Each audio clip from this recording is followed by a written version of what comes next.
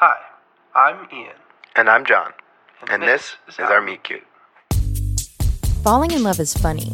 It's weird, awkward, happy, or sad. It's a vibe. Where if you know, you know. Or do you? More than anything, it's personal and all around us. Inspired by true events and performed by real actors, Meet Cute presents When I Met You. This all started because Hinge can be a dark place. Ian thinks Hinge can be a dark place. No, it's just me. No, John has nothing but ample success online. What? There was that one girl. Oh, yeah, so 2 years of using dating apps, and there was one girl. Wow. Oh, come on. She was memorable. Yeah? It was a good date. Just keep digging. All right, fine. We've mutually found Hinge to be hit or miss. Is that fair to say? Yeah. In our experience, it's about 50-50 whether you can actually have any sort of fun with the person you match with. Well, yeah, you both love escaping to Tahoe, but do you share basic moral values? You're both from the Northeast, but do you really have anything in common besides an affinity for the Pats? Go Bears. Which leads us to... One day, after a particularly bad date, you know those dates where you start off commenting on the mild weather and end with minute-long silences? No. Sure. Anyway, I went over to Ian's house. Privacy has been a real issue for us since I gave John the door code. Oh, you love it when I come around. Okay, anyway, while I was bemoaning my evening, we got to talking about how it'd be way easier to date if we could, do it together. And then we were like, wait, why don't we? Double date. On Hinge. Boom. It sounds minor, but at the time, it felt like a major revelation. Because even if the date was bad, we'd still have fun hanging out with each other. So we edited Ian's account to photos that only included the two of us. And when anyone matched with us, we'd explain that we were looking to double date.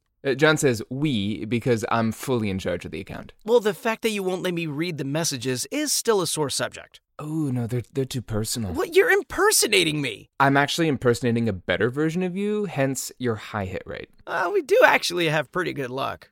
Go Out with Ian and John is selling itself. There's only one requirement from any of our prospective matches, and that's they bring a friend, a fun friend. What's been interesting, though, is the friends are usually fun. Like, really fun. Yeah, I mean, all of the friends have been great. We've even fought over the friend a couple of times. John's kidding. We've never actually been that lucky.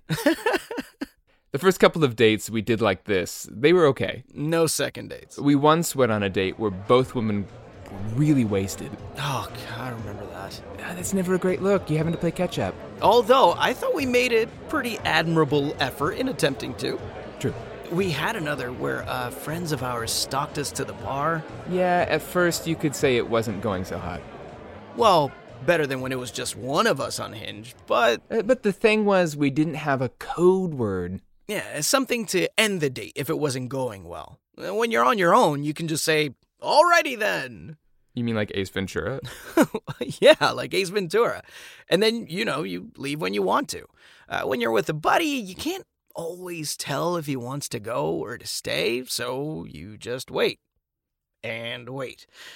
Once, Ian was apparently so tired, he just left me high and dry to go home to bed. I was literally mid-sentence with these two very kind women when...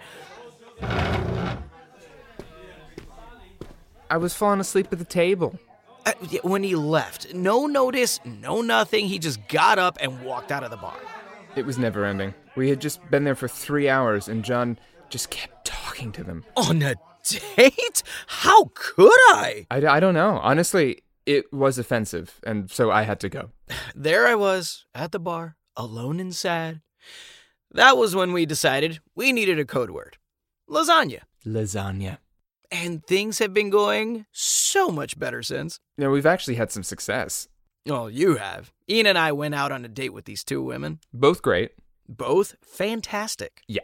And I really was interested in one of them. She was funny and smart and thoughtful. And as a witness, I can attest to all of these traits. She's awesome. Yeah, we really hit it off. You really did.